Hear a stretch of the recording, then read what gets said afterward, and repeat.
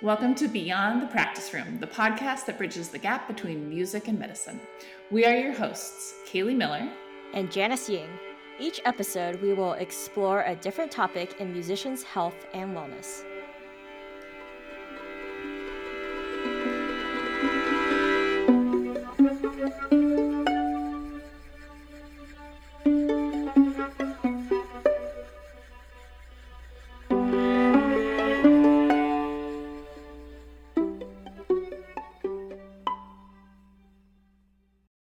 So today's guest is Dr. Molly Gebrian, and in her own words, her bio was a violist who loves brains, but more importantly, with degrees in neuroscience and viola performance from Oberlin College, graduate degrees from NEC, as well as a doctorate from Rice University. Molly is now assistant professor of viola at the University of Arizona. And we actually met many years ago as studio mates, and you had your interest in neuroscience and music then, and that interest and expertise has continued throughout your career. So with that, thank you for being here, Molly. Thank you so much for having me. I'm so excited to talk to you guys about brains this morning.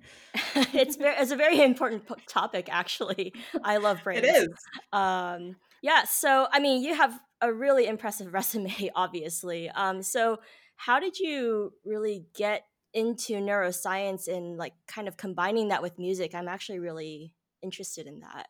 Yeah. So when I got to Oberlin as an undergrad, I knew that I wanted to be a double degree student because academics had always been really important to me, but I didn't actually know what I wanted to major in. I have so many interests. Like I considered majoring in German language or history or English. Like I really had no idea.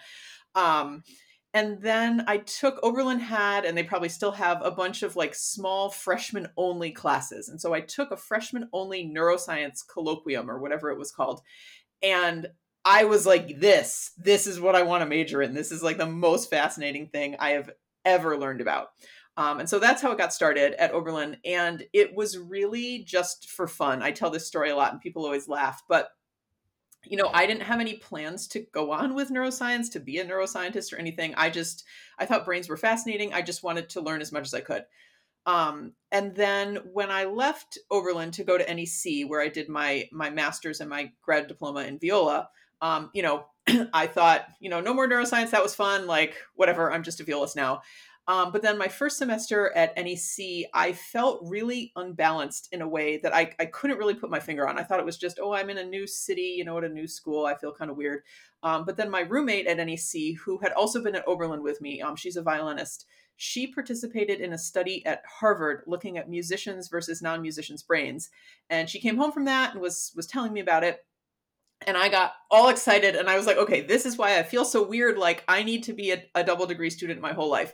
But, so then I started looking into, NEC has a bunch of partnerships with Tufts and Harvard and Northeastern. So I started looking into, could I take, neuroscience classes at those schools while I'm studying at NEC? But the way the class schedule worked out with like orchestra and stuff, it just wasn't going to work.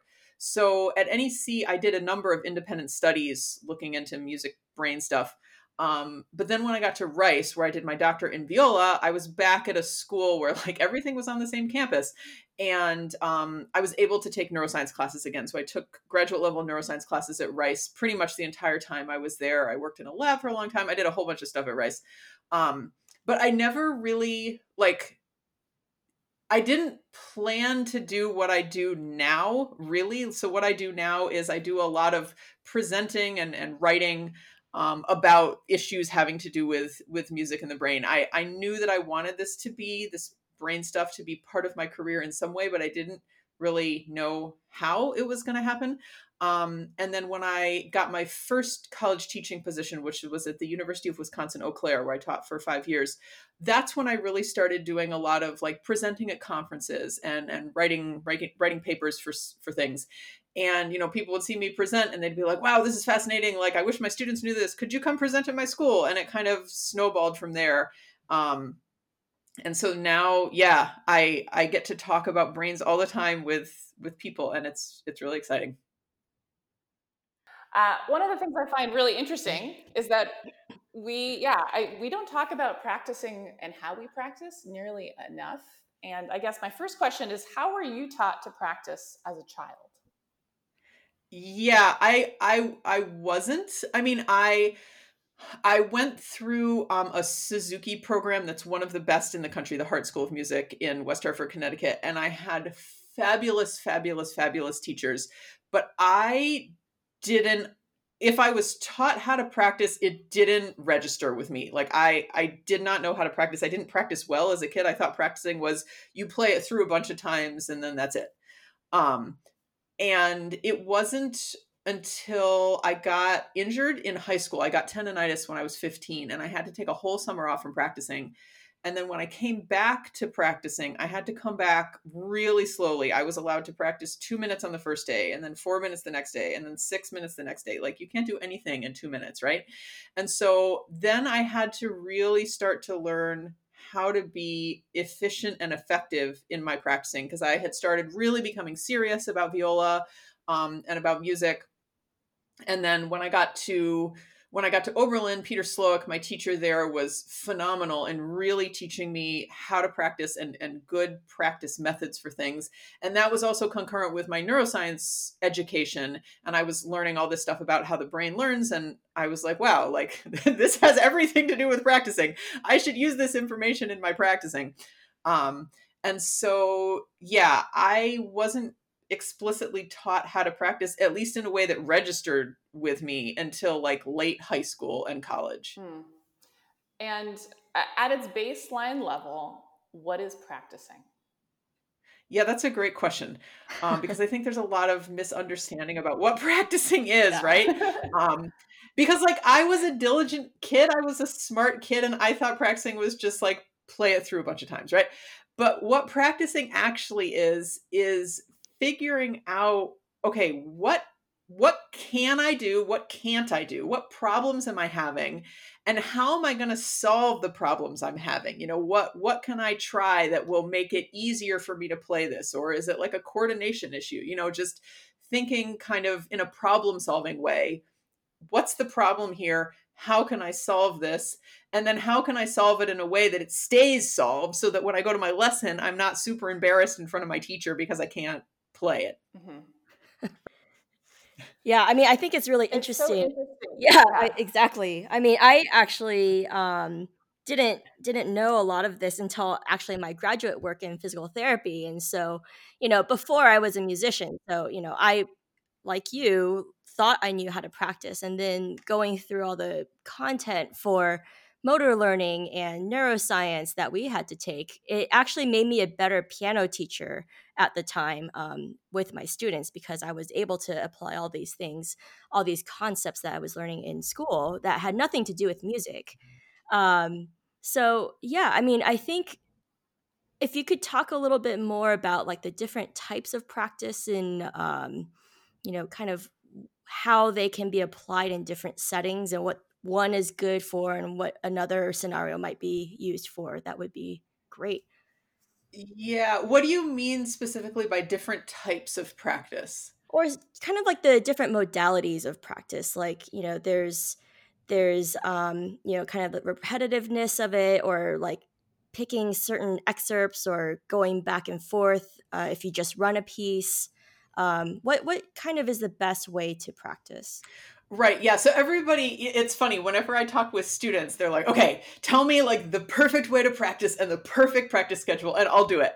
And I'm like, well, I'm sorry to disappoint you. There's no like perfect way to practice or one way to practice or best way to practice because it totally depends on what you're trying to do.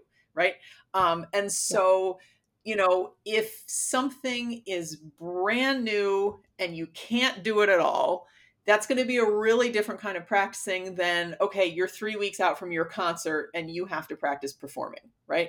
And so it depends on what you're trying to solve, and it depends on what the issue is and what you're trying to solve. And so I talk to my students a lot about practicing, to the point that I think they get really annoyed with me because we talk about it so much, but it's really important, so that's why we talk about it all the time. But I'm always asking them, like, what actually is the problem here? Is it that your fingers don't know where they have to go? Is it that your ear doesn't know what it's supposed to sound like? Is it that you're too tight and so your body can't respond to what you're asking it to do? Is it because you're anxious about something coming up later in the music and it's getting in your way? Is it a fatigue issue, a mental fatigue issue, or a physical fatigue issue? And so the practice method that you use is dependent 100% on the problem you're trying to solve. I don't think that answers your question really. But yeah, there's no one way to practice. And if you get too locked into like one way of practicing or one way of solving problems, it's going to work for you some of the time, but it's not going to work all of the time. And then you're going to get frustrated because this thing you tried before that worked really well for this problem you had on this passage previously, it isn't working right now. And you think it means you don't know what you're doing or you can't play it. But actually what it means is you just need a different practice method. Yeah.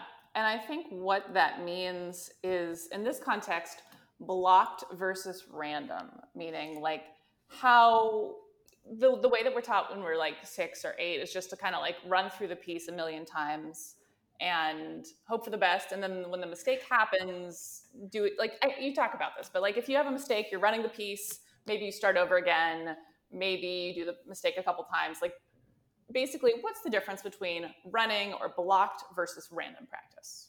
Right. Okay. So running through is not practice at all unless you are close to a concert and you need to practice going from beginning to end without stopping and dealing with any mistakes that come up, because there's going to be things that go wrong in your concert, right? And you have to know how to deal with that.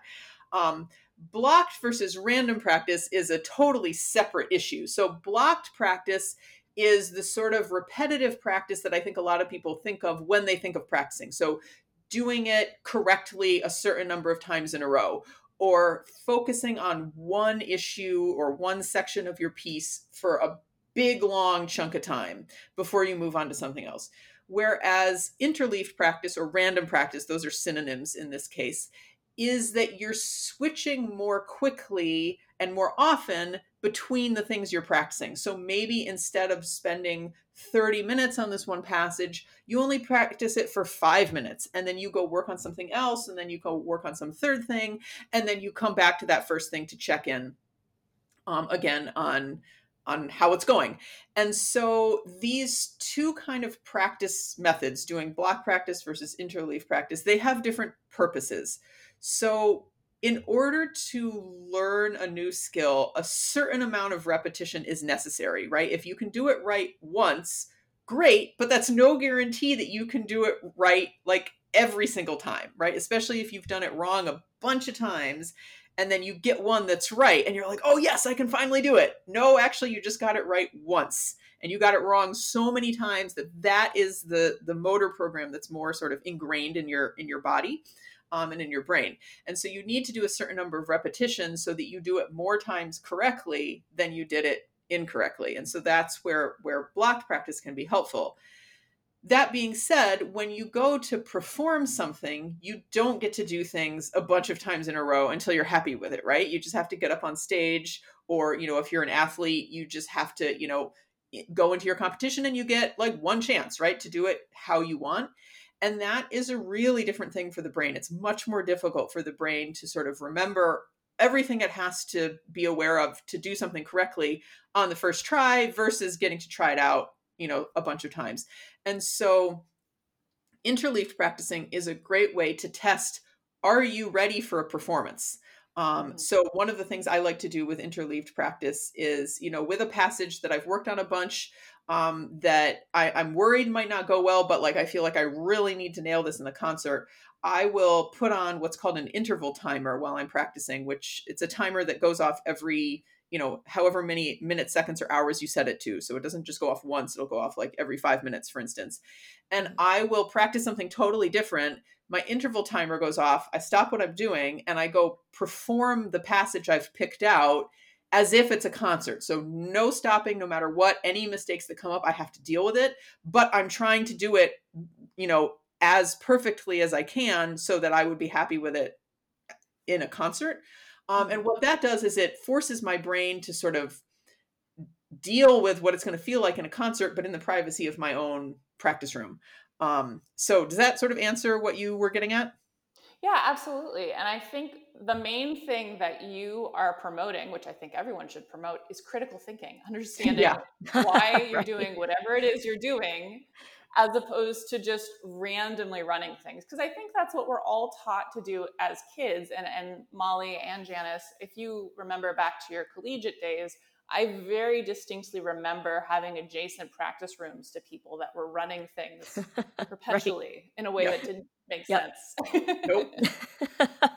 Yeah. And when I hear that now, like, I'm tempted to go knock on the door of the student and be like, you're wasting your time, right? Rarely do I do that. I have done that, like, especially if a student is like practicing outside and I like pass them on the way into the building. If it's a student I know well and they've heard my practicing talks, I will be like, you're wasting your time, right? And they kind of look at me like, oh my gosh, I can't believe you just said that to me. But yeah, it's, if you're just running through stuff mindlessly, like, you might as well not practice. It would be more beneficial not to practice than to just run stuff through and not fix your mistakes, because you're just reinforcing those mistakes when you do that. Yeah. I think if I were a student and a professor knocked on my door and told me that, I would just die. I would be so mortified. I know. I would just die. But maybe for the better. I don't know. I think it's Hey. very useful information that I definitely wish I had earlier. No, definitely, definitely. But it's interesting. And and I think what this also transfers to is that if you're learning anything, whether it's movement or you're studying or whatever, you will get more benefits if you move between the tasks, I think, to some degree. Like if you try to cram while you're studying, that is a slightly different topic, but similar in the sense that your brain is not going to digest all that information in an effective time. Or if you just decide to do all of your studying in like huge 3-hour chunks as opposed to working with frequency and different times of the day and so forth. Right. Yeah, no, that's absolutely true. And if you want to talk more about that now, we can talk more about that now, or we can wait till later. It's up to you guys. You guys are in charge. Sure. Yeah, you've got all the research and knowledge. Just keep dropping knowledge for us. Okay. So yeah, I mean, this what you said about, like, if you practice or if you study for a big 3-hour block, it's not going to be as effective as, like, doing like an hour today and an hour tomorrow and whatever. And that is absolutely true for anything you want to learn. And this is stuff that scientists have known since like the 1880s. This isn't new information. And yet we like don't know anything about this. It seems like really counterintuitive to us. And I actually started getting really into this research over quarantine because there were certain aspects of this research that I had always wanted to do practicing experiments on myself with, but like, the nature of an experiment is you don't know what the outcome's going to be. And if I do a practicing experiment on myself and it backfires and then I can't play in my concert, like, that's a big problem, right? But there's no concerts right now. So I can do an experiment on myself. And if I totally can't play my music, like, it's fine because I can't perform for anybody right now. So anyway, this idea of spacing out your practice, this research is called spaced learning, or spaced practice. Basically, it seems to be a fundamental principle of learning for every living thing that learns, that you will learn more information more quickly with less effort, and you will retain it for longer if you space out your study sessions or your practice sessions, either within a day or over many days or over many weeks. And the counterintuitive thing about this is when we're studying and when we're practicing, we think that is when learning happens. But actually, learning happens when we are not actively practicing or studying, which is like the weirdest thing ever, right? Right. But the reason for that is, so like, an elemental definition of learning is changes happening in your brain. In order for something to stick with you long term, changes have to happen in your brain. Your brain has to physically reconstruct itself in small ways and in big ways for things to stick with you. And that reconstruction cannot occur while you're actively using the parts of your brain that are involved in that skill or that knowledge. So the analogy I use is, if the road needs to be repaired in some way, you can't have people driving on the road and repair the road at the same time, right? You have to shut down the road, do the road repair, and then open up the road, and then people can drive on it. And so it's the same thing with the brain. When you're actively using it, the brain can't reconstruct or repair or whatever. It needs time to rest when you're not using it. Then it can do what it has to do, so that when you come back to study or practice again, that reconstruction has taken place and you're able to go further with whatever it is you're trying to learn.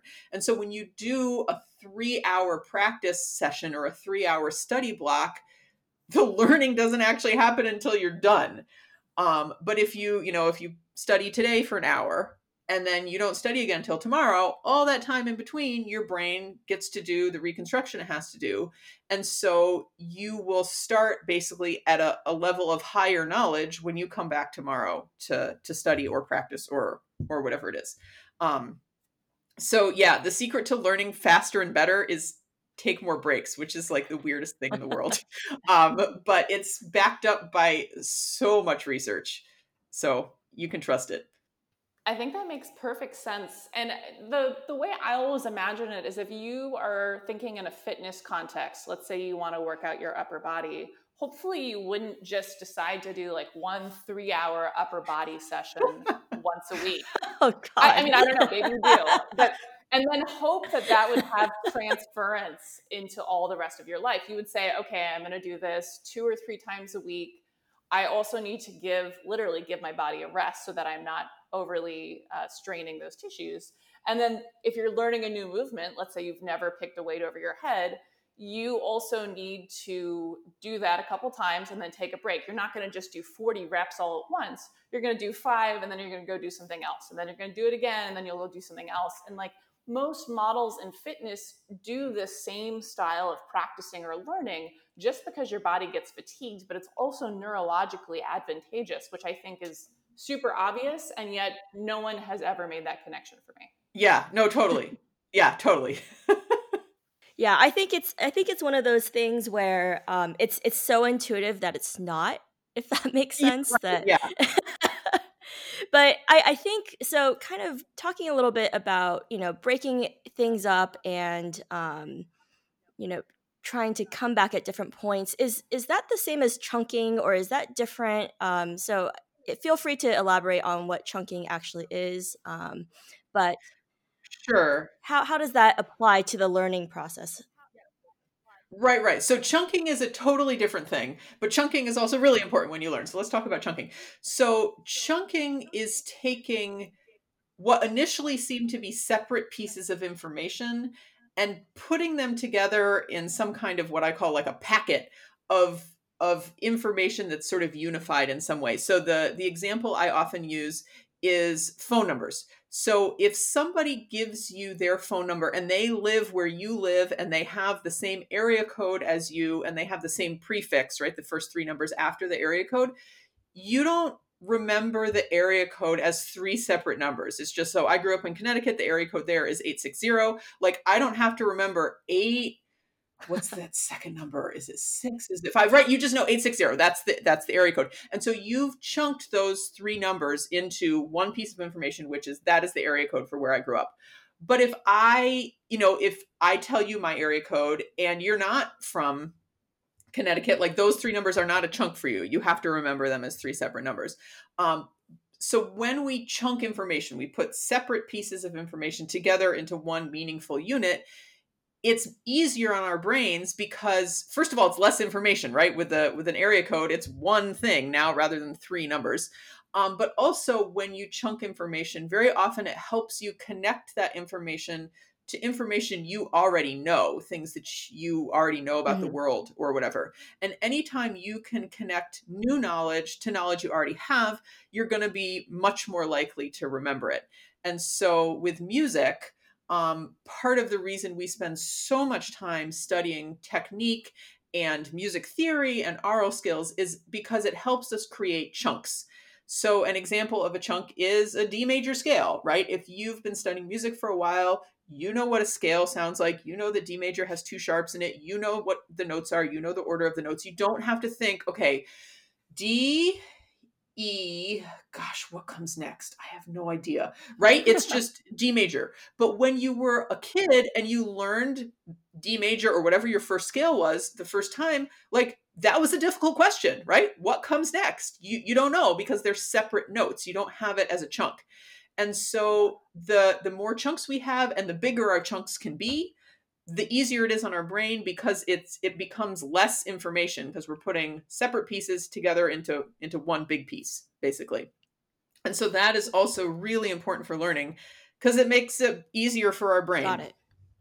Yeah, I think that makes perfect sense. And one of the things I think of, actually, there still is a teacher who, as I recall, does not teach their students normal scales and thinks that scales have no value. And there's something really interesting to me, which is that rather than just teaching hand frame or intonation or whatever, scales are actually a foundational thing for transference. So if you're doing Don Juan and you've worked on some scales, you have something that will jump right into some of those runs rather than just learning scales for scale's sakes, which is also other values. But thinking of technique as something that has that potential to connect with other repertoire and give you a foundational connection. Yeah, totally. I mean, like I talk to my students all the time that, technique, the reason we spend so much time studying technique and theory and oral skills for that matter and history is in the service of the music we're playing, right? If technique had no bearing on the music we perform, nobody would study technique, right? It would be a huge waste of time. But like you say, it's a foundational aspect that makes learning repertoire way easier when you can realize, oh, those really fast runs, they're just a bunch of D major scales. Like that's not so bad, right? Versus random notes. I mean, if you think about learning some really contemporary piece that has these super fast, I'm going to say quote unquote scales because they're not major scales, they're not minor scales, they're just they can feel like a bunch of random notes. That is so much harder to learn because you don't have any chunks for that and you have to think about every note individually versus, really fast runs in something like by Mozart or whatever where they're all like major or minor scales. That's much easier to learn because you don't have to think about each individual note. Yeah. And I think in a way that's also maybe a suggestion that we should diversify the scales, that maybe we should go beyond go beyond Flesch, literally, but like go beyond the Carl Flesch book and learn some other things. Yeah, no, totally. Peter Slowik has this fantastic exercise called Pick Four that he made us all practice that's based on different finger patterns that I make my students learn as well. And basically, once the pick four numbers are automatic chunks, you can, like anything that is scale based, it doesn't have to be a major scale or a minor scale or any kind of recognizable scale. You can use the pick four numbers and it makes it so much easier to play. I'll never forget when I was living in Boston, I was playing in BPO, Boston Philharmonic, Ben Zanders Orchestra there. We did Bartok Concerto for Orchestra. And at the end of the fifth movement, there's a page in the viola part that's like these really fast scales. I don't know, Taylor, if you've played it. Quiet and they're Ponicello and weird. Yeah. Yeah, right. And it's this whole page and it's really fast. And I'd never played it before. And I remember our principal saying to us, you guys don't bother to actually like learn the notes. Nobody actually like plays this. It's just an effect. But I like every single one of those scales are just pick four patterns. And so I could play it easily. And I'm not trying to like brag like, oh, I'm amazing or whatever. But, the reason I think that page is so hard for people is because they don't have any chunks. And if you have no chunks and you're looking at every single note, yeah, it's like impossible to play.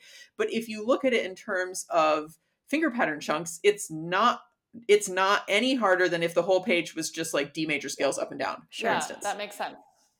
Yeah, totally. And so once again, break it down into the pieces, make the connection. Right. Yep. Let's shift gears a little bit.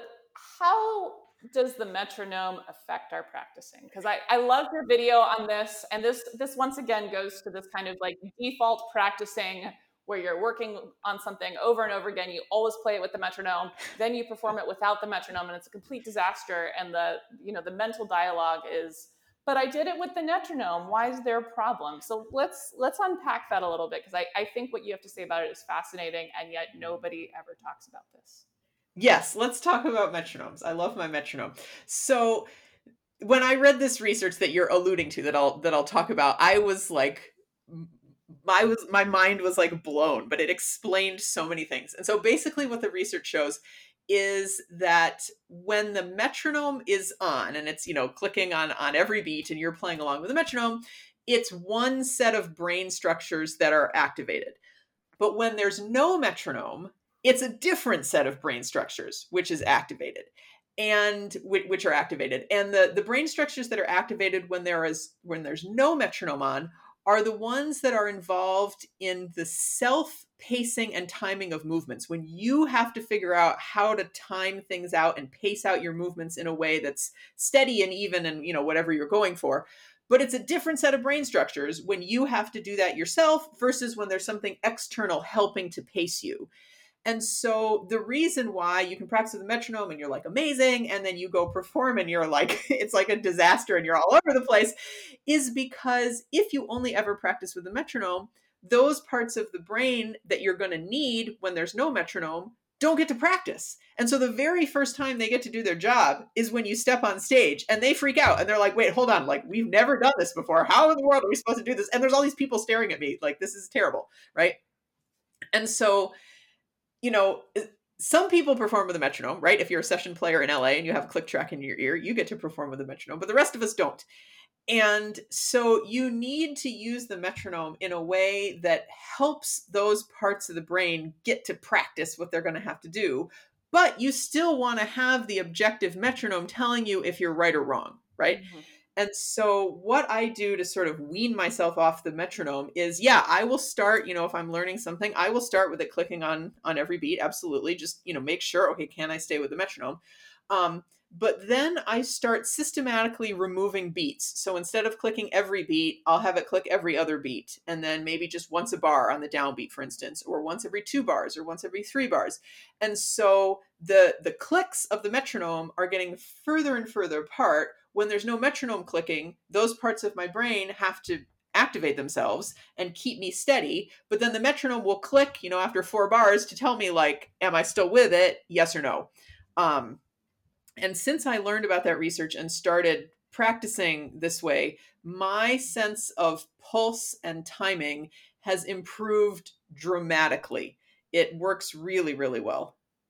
I think that makes sense. And I mean, it's just interesting once again that we were never taught about this as children, when it would have been really helpful, or even just activities with your teacher in a lesson where you can work on that with clapping or whatever, just different ways of engaging different parts of your brain. Right. No, totally. And I think the reason we weren't taught this is I don't know that anybody realized this until you could put somebody in an fMRI machine, a machine that shows what areas of the brain are active when you're doing something or not doing something. I don't think anybody realized this until we actually put people in a brain scanner and saw like, whoa, it's like different parts of the brain, because I don't think it's necessarily intuitive. And I don't think you can necessarily, like, you can't feel what your brain's doing, right? You can't feel like, oh, this part of my brain is active now and this part of my brain is active when I'm doing this other thing, right?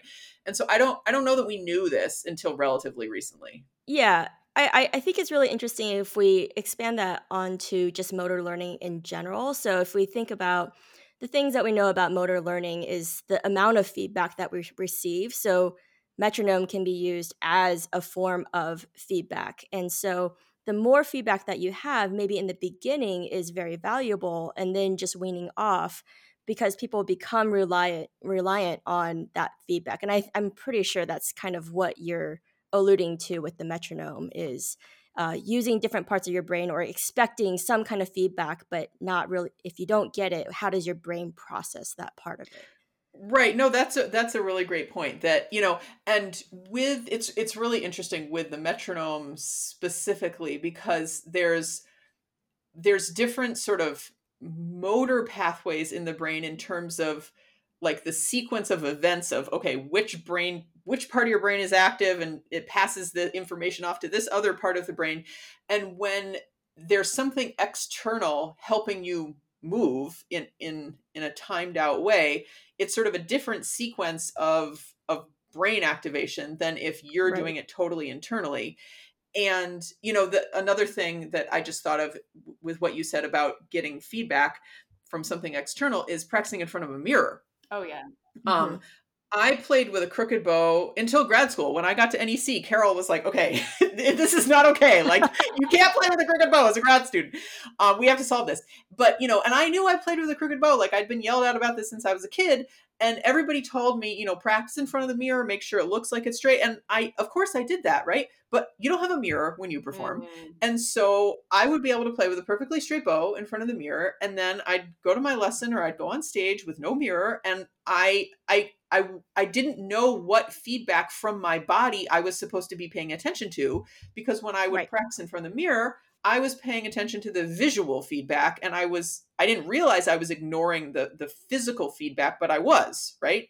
And so it wasn't until I became really aware of that feedback from my body and what I was feeling in my arm and the feedback I was getting from my instrument in terms of sound, that I really figured out how to play with a straight bow, because I was paying attention to the wrong feedback in the practice room. That is super fascinating. It makes complete sense, but even interesting, like from a beginner standpoint, you have children that tend to look at their fingers going on the tapes when they're first learning how to use their left hand for a string instrument.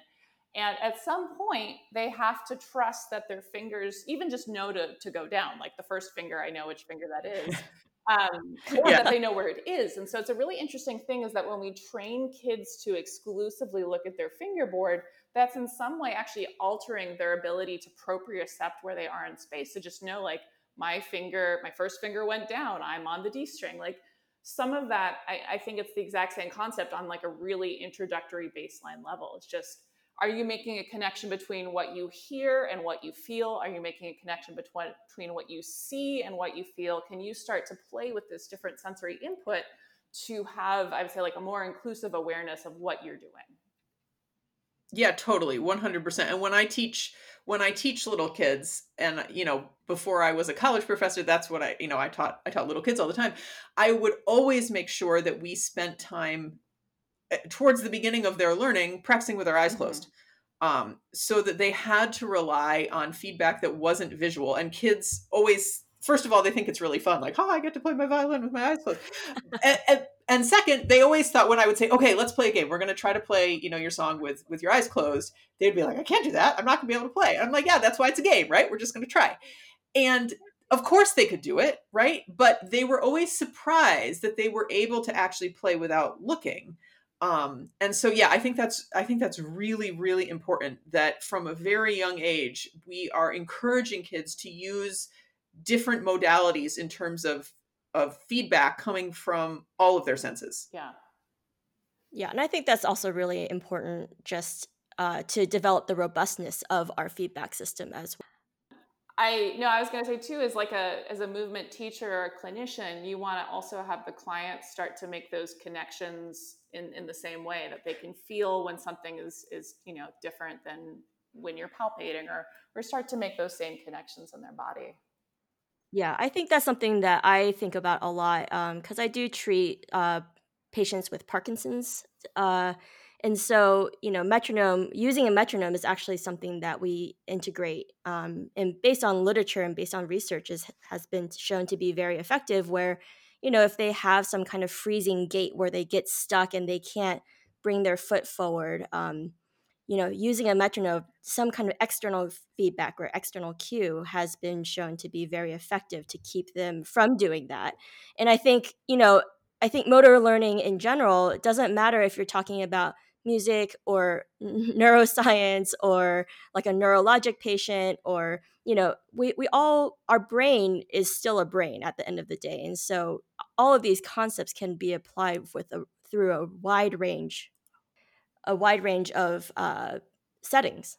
Yeah, no, absolutely. It's funny you bring up Parkinson's, because when I do my practicing presentations and I talk about the metronome, I talk about Parkinson's because it's when there's an external source. Sorry, I'm saying this backwards. When you have to pace out your movements internally, and there's no external source like a metronome helping to pace you out, the part of the brain that starts that sort of motor cascade is the part that's damaged in people with Parkinson's, which is why they experience freezing of gait, right? And they can't like move.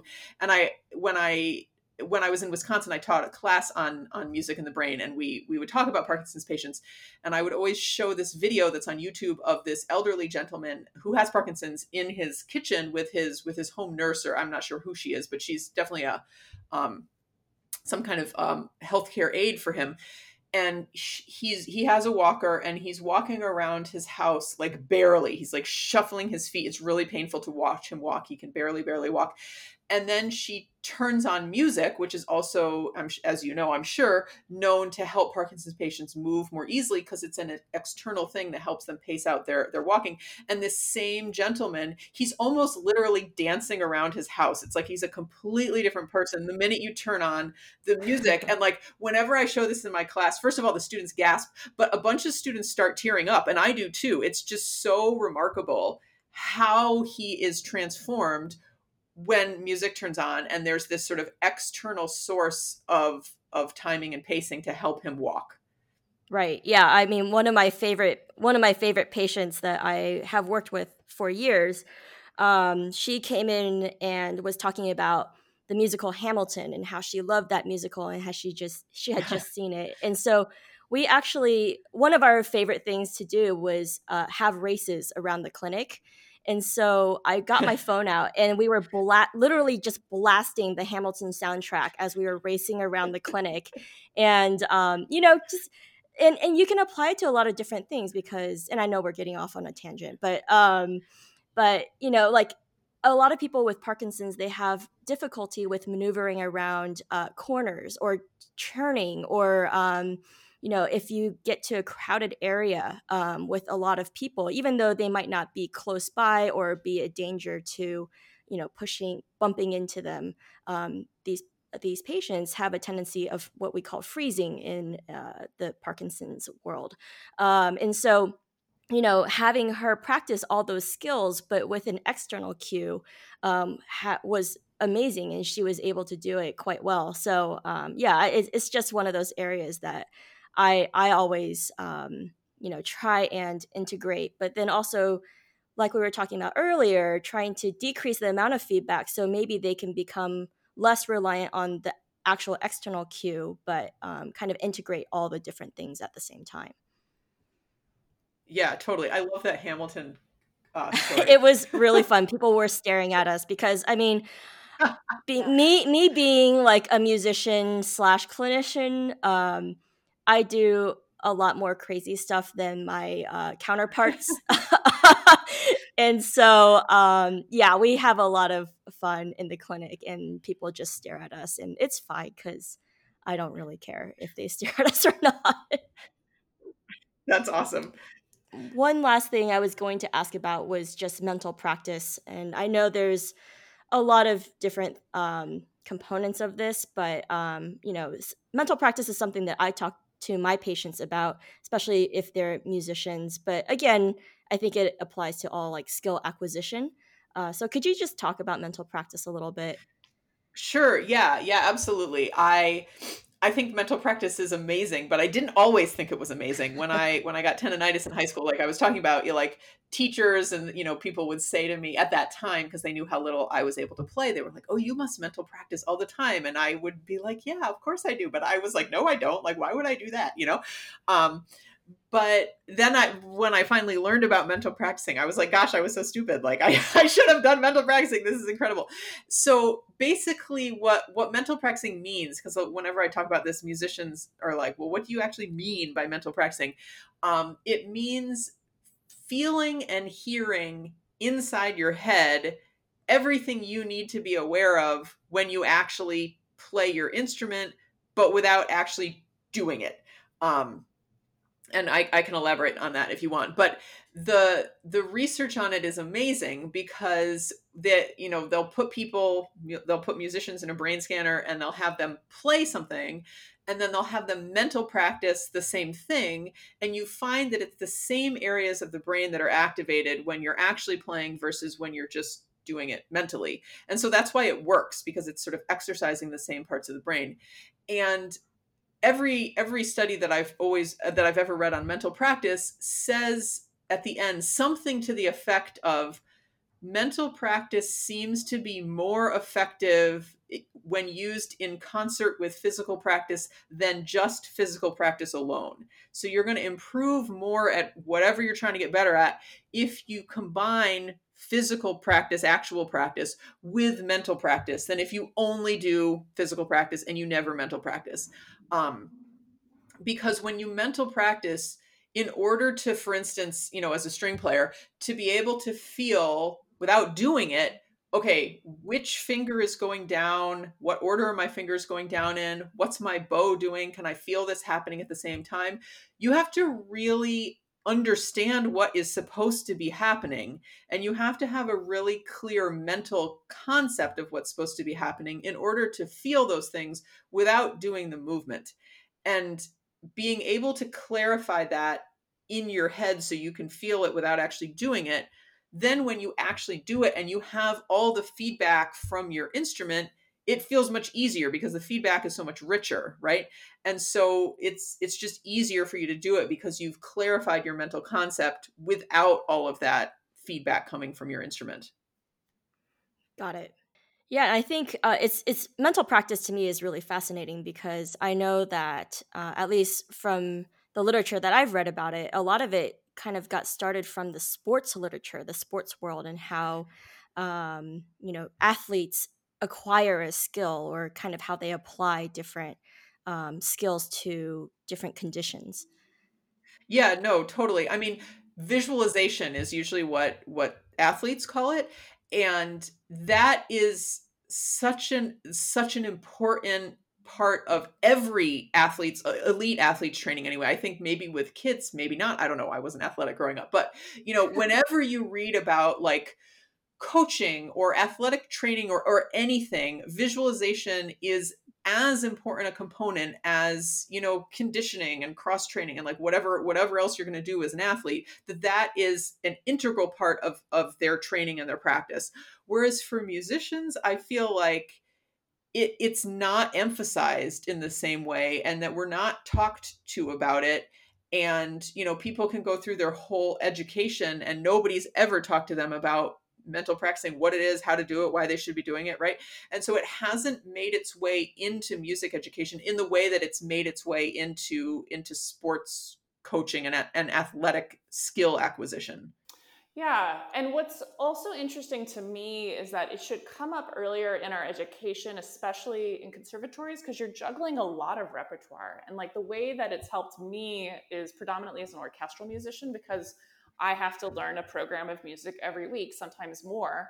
And it's way more efficient if I've spent some time without shredding on my instrument and just figuring out what I'm doing, what's the piece, what's my plan, what's the fingerings. If it's a complicated piece, do I have a good rhythmic plan? Like working on all of those things completely devoid of the instrument solves so many problems for me and prevents fatigue. And yet we don't really talk about it unless somebody's injured, I think, most of the time.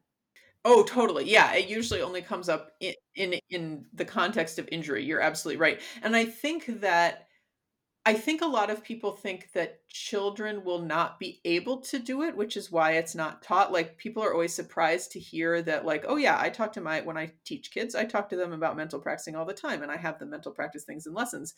And it's effective with kids, and with some kids I'll never forget this little boy that I taught when I lived in Germany. I think he was in 4th grade at the time, and he was one of those kids that like everything he did was just like fast, fast, fast, fast, fast, like as fast as he possibly could, right? And so when he would play, it was like the sloppiest thing you've ever heard because he was trying to play at a million miles an hour and he just couldn't, right? He just couldn't play it that fast.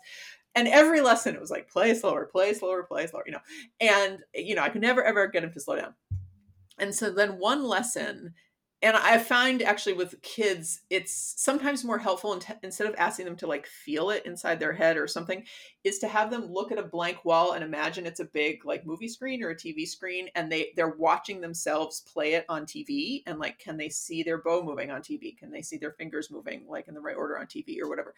And so with this kid, he was working on The Happy Farmer from the end of Suzuki Book 1.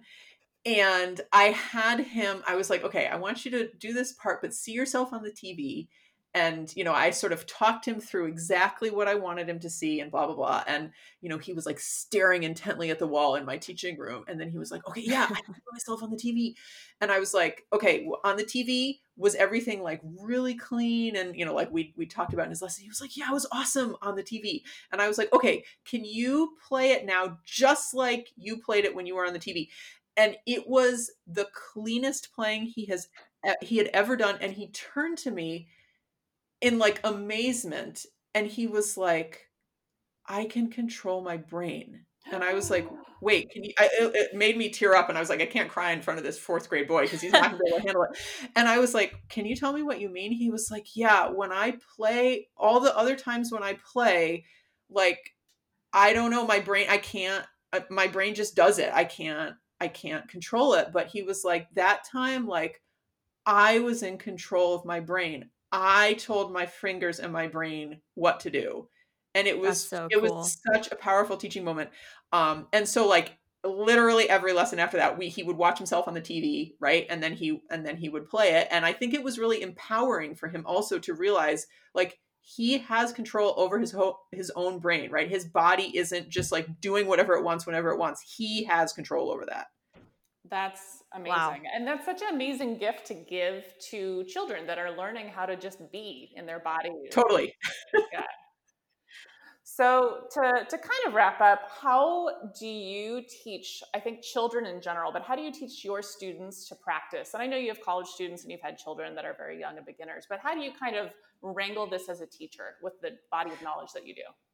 Right. Yeah. So with my college students, like my practicing presentation that, I do in person, but now is a series of YouTube videos, all of my students have seen that at this point, like so many times they could do the presentation. And so like, just like that stuff, the presentations I do, they've seen them a million times. But also in their lessons, we are always talking about like, how would you practice this? What are good methods to practice this? Every year in studio class, we do, I don't know if I should call it a project or what, where everybody has to videotape themselves practicing for 5 to 10 minutes. And then we watch them together and critique them in studio class. And my students are always horrified, even though they know what's coming, right? They're always horrified by this assignment, but they always say this is the most helpful thing we do in studio class. Is watching videos of people practicing. And I do it too. I video myself practicing and we watch my practice video. And so that's how I talk to college students. With kids, it's a little bit different. So especially with younger kids, I all these, things I know about the neuroscience of learning and, good practice methods, I made every single one of them into some sort of game. And so I would introduce them to students as, hey, we're going to play this game. Here's the rules, blah, blah. And they, but they were relying on these principles of learning. And students, first of all, enjoyed the game. So that's good because they wanted to play them. But they also would connect that, oh, when I play this game, I get better in this specific way at this specific problem. And I would have kids, as I had a 4-year-old once play me, something that she was working on. And at the end, she looked at me and she said very seriously, Miss Molly, we need to play the dice game with that part because I didn't play it very well. And she was absolutely right. That was the right game to play with that part that she kind of missed when she played her little song for me, and so kids learn to connect these games with the problems they solve. And then, I've had kids say, am I allowed to play these games at home? And I'm like, yes, that's the point. Please play them at home. And so playing games with kids, and then also, students that have studied with me for a while, kids that have studied with me for a while, as they get older and as we've sort of played these games and I've modeled these ways of practicing in their lessons, when they have something they need to work on at home, I'll say, okay, how are you going to practice this? And often they'll say, I don't know. And I'm like, okay, well, when we had this same issue, in that other piece you did 3 weeks ago or whatever it was, like, how did we solve that problem? And they'll be like, oh, we did this and this and this. And I'm like, do you think that would work for this place? And they're like, yeah, blah, blah, blah. And so, helping guide them through what would work. One of my students that I started teaching her in 2nd grade in Germany, and I'm still teaching her on Skype, and she's now in 10th grade. I can ask her, okay, how are you going to practice this? And she will give me a list of things. And I'm like, yep, that's exactly what I would do. I don't have anything to add. That's fantastic. It used to be when she was younger, when she was like in middle school, she would be like, well, I'm going to do this. And she'd list maybe one or two things, which were great things, but not enough. Right. And so then I'd give her some other things. So as she has studied with me over the years, she is more able to connect, this problem with this solution. So that's how I go about it with different ages of students. That's amazing. That's very useful. Yeah. So, I mean, I definitely think that anyone who's listening should definitely check out Molly's YouTube videos and some of the literature that she has on her website. So I guess if you could, Molly, just tell people like how to find you and the things that you have available for people to consume, information wise. Yeah, totally. Consume. It sounds like I have food. Like, here you go. That's why I kind of clarified that. I was like, that didn't quite come out. Maybe I'm hungry. Okay. I don't know. It's brain food. Brain food. That's right. Brain food. Okay. Brain food. So I'm really easy to find online because I'm the only Molly Gebrian in the world. My name will be like on this podcast, right? Or should I say how my name is spelled? No, we'll have. Okay. So if you do a Google search for my name, you'll find me. There's no other Molly Gebrians in the world. Everything is on my website. So I have all of my YouTube videos. So I have a series of 5 videos called What Musicians Can Learn About Practicing from Current Brain Research. And that's both on my YouTube channel, which is just my name, and on my website. I have another series that's 4 videos about the neuroscience of memorization, also on my website and my YouTube channel. And then I have a series of 3 videos on how to practice specifically to play faster, because I get so many questions about that. Like, okay, this passage has to be really fast. What do I do to practice it to get it up to speed? I'm going to be doing a new one. I keep saying soon, but I've been saying that since August, so maybe I shouldn't say soon anymore, about this idea of spaced practicing and sort of the experiments I did on myself over quarantine. I just haven't had time to sit down and actually make the videos, but those I really hope will be up soon. And then also on my website, I've written a number of papers on these topics having to do with music and the brain. So those are all on my website as PDFs that you can download. All of the presentations also have a 2-page like summary sheet PDF that's on my website that you can download, and they're all labeled, I think, in a way that makes it obvious what they are. And then I also have this 8-page PDF. It's called The Amazing List of Practicing Techniques. And it's not like every possible way to practice under the sun, but it's the things that I find most helpful in my own personal practice, the things that I recommend to students the most often for practicing. And yeah, it's 8 pages of like things to do that are going to be productive to help you solve problems. They are roughly organized by like playing faster or working on intonation or whatever. Some of them are, the way I talk about them in the PDF are string specific because I'm a violist. But I think that, if you're not a string player, it will be easy to figure out how to apply it to your own instrument and your own needs. So yeah, but go check out my website. It's just my name, mollygebrian.com. And there's lots of stuff up there for people to consume. Excellent. And I actually have one random last question before we end. Is there anything that you are interested in learning more about in terms of music and the brain, or you want research to be done on? Oh my gosh, this is a whole other podcast. I'm glad I asked. There are so many things that I want to be done. Part of the reason actually I did this experiment on myself with practicing is a lot of the research on spaced practice has been done specifically on like studying for tests, like for like a history test or vocabulary test, whatever. And there's less that's been done on motor learning, specifically complex motor learning. The most relevant research to us as musicians is research on surgical training, surgeons learning how to do whatever they have to do, because those are complicated motor skills that require a cognitive component, just like playing an instrument.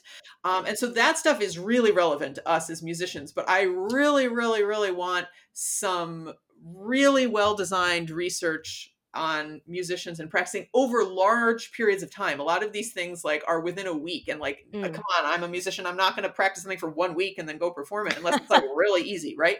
Or, I'm in an orchestra and I have to learn new music every week, but definitely solo music. I'm not going to pick it up today and then perform it a week from today, right? So yeah, that There's so much stuff. I could go on forever and ever and ever. I'll leave it at that. Just one set of I think things. that would be lovely. I think that's a separate question for another day, but I'm so glad that we had you. And I just am so grateful that we have stayed in contact for 15 years now. Yeah. And that you have such an amazing, literally, body of knowledge to share with people. And I want more people to know about the work that you're doing because it's so relevant. So yes, absolutely. Thank you so much. Thank Molly, you guys so your much. time. Thank you for letting me talk about brains for an hour. It's like my favorite thing to do. So that's our show. Special thanks to Abby Swidler for composition and performance. If you enjoyed this episode, please share it with others. Maybe write us a review. You can find us at beyondthepracticeroompodcast.com. Thank you so much for listening.